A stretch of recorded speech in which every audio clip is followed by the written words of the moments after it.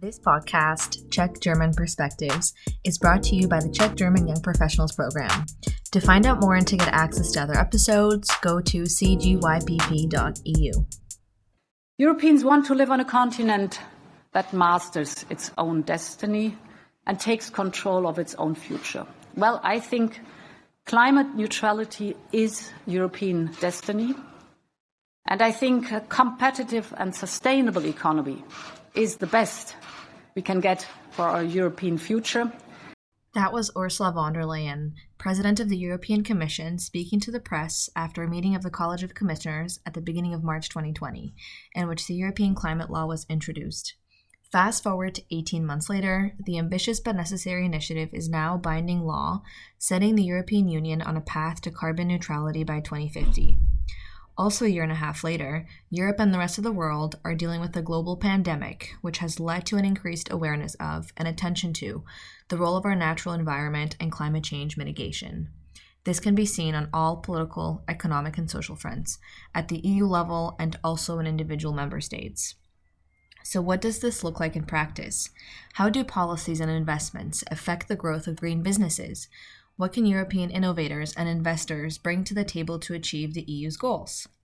My name is Natalia Lasakova. I am a public affairs consultant at CEC Group, a government relations firm in Prague.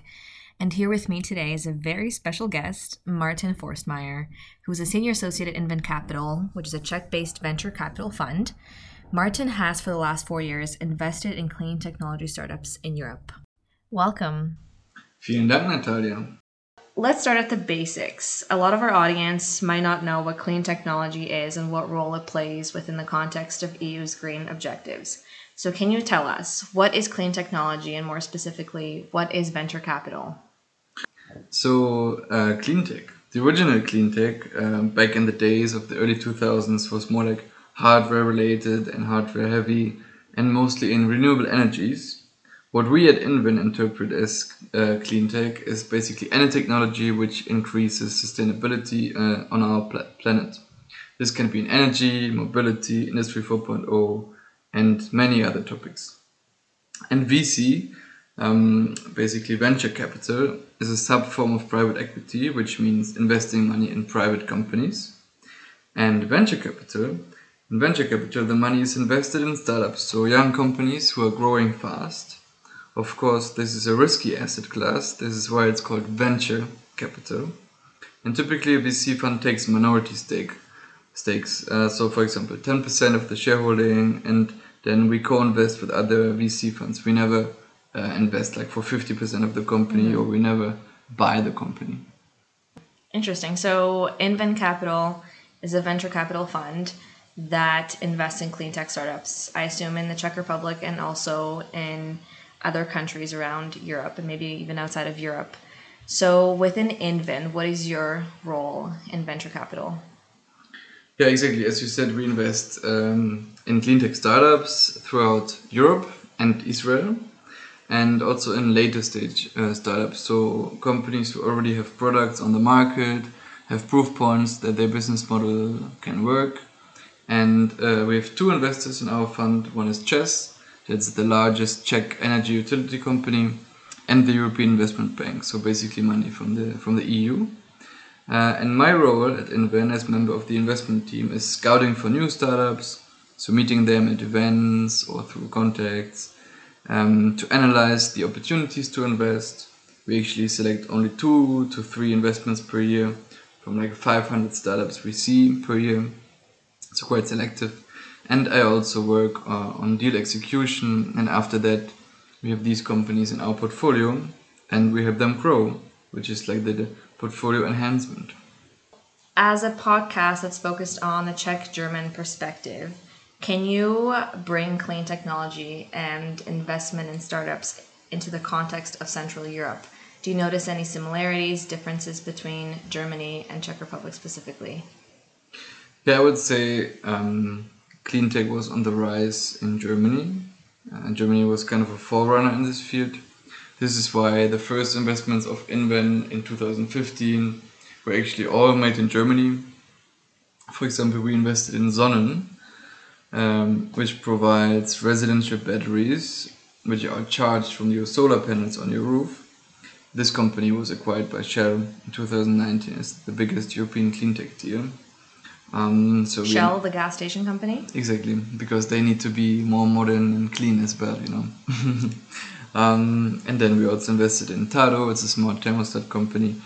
So these investments were done like 2015, 2016, and yeah, as I said, Germany was really like the biggest market and on the forefront.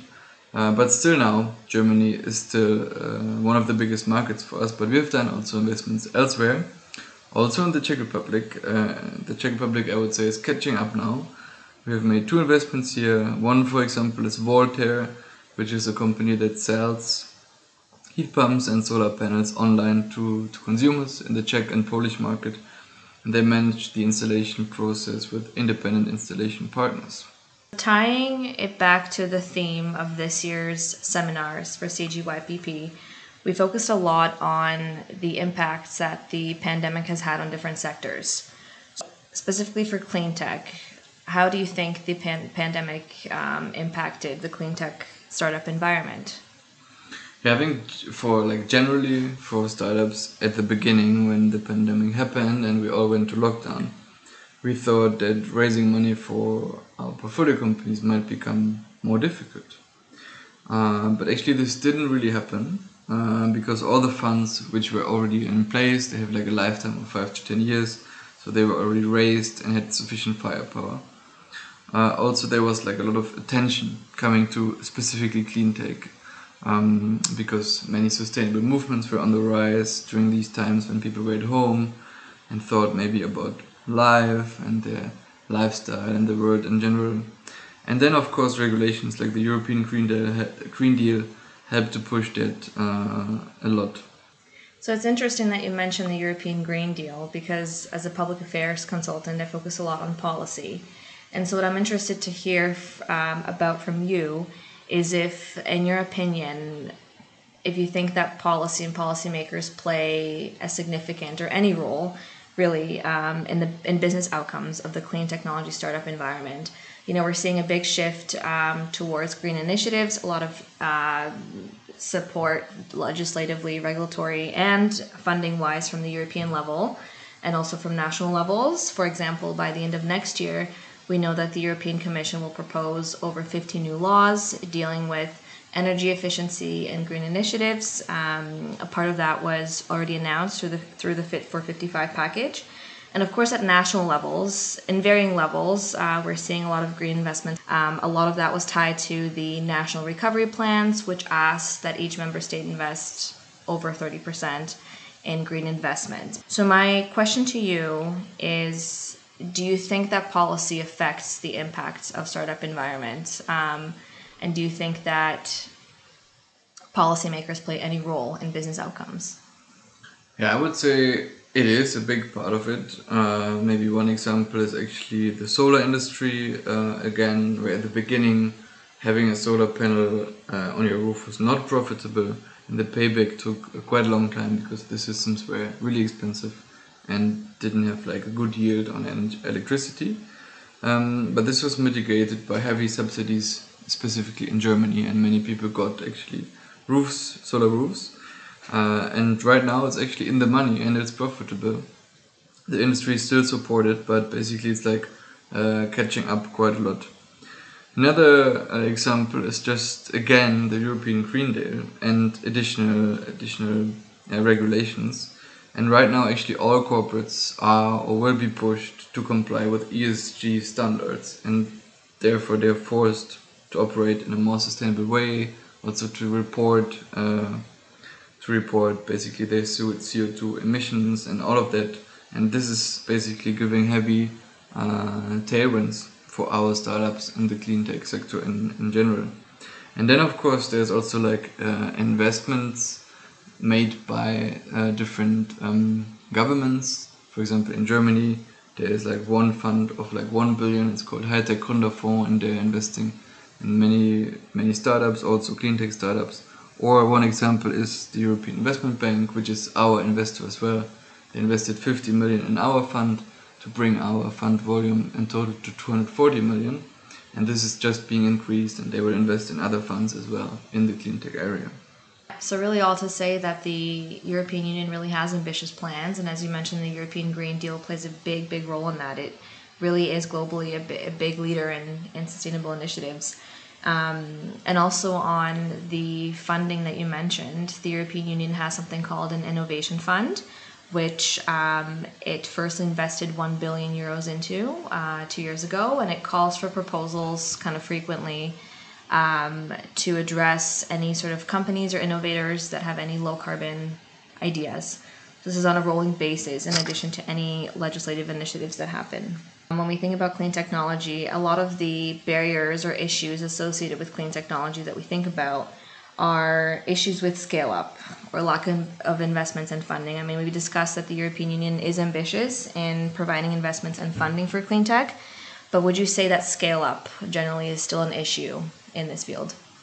I actually would, yeah. I mean, we actually see two critical moments when companies or startups often have difficulties to find funding.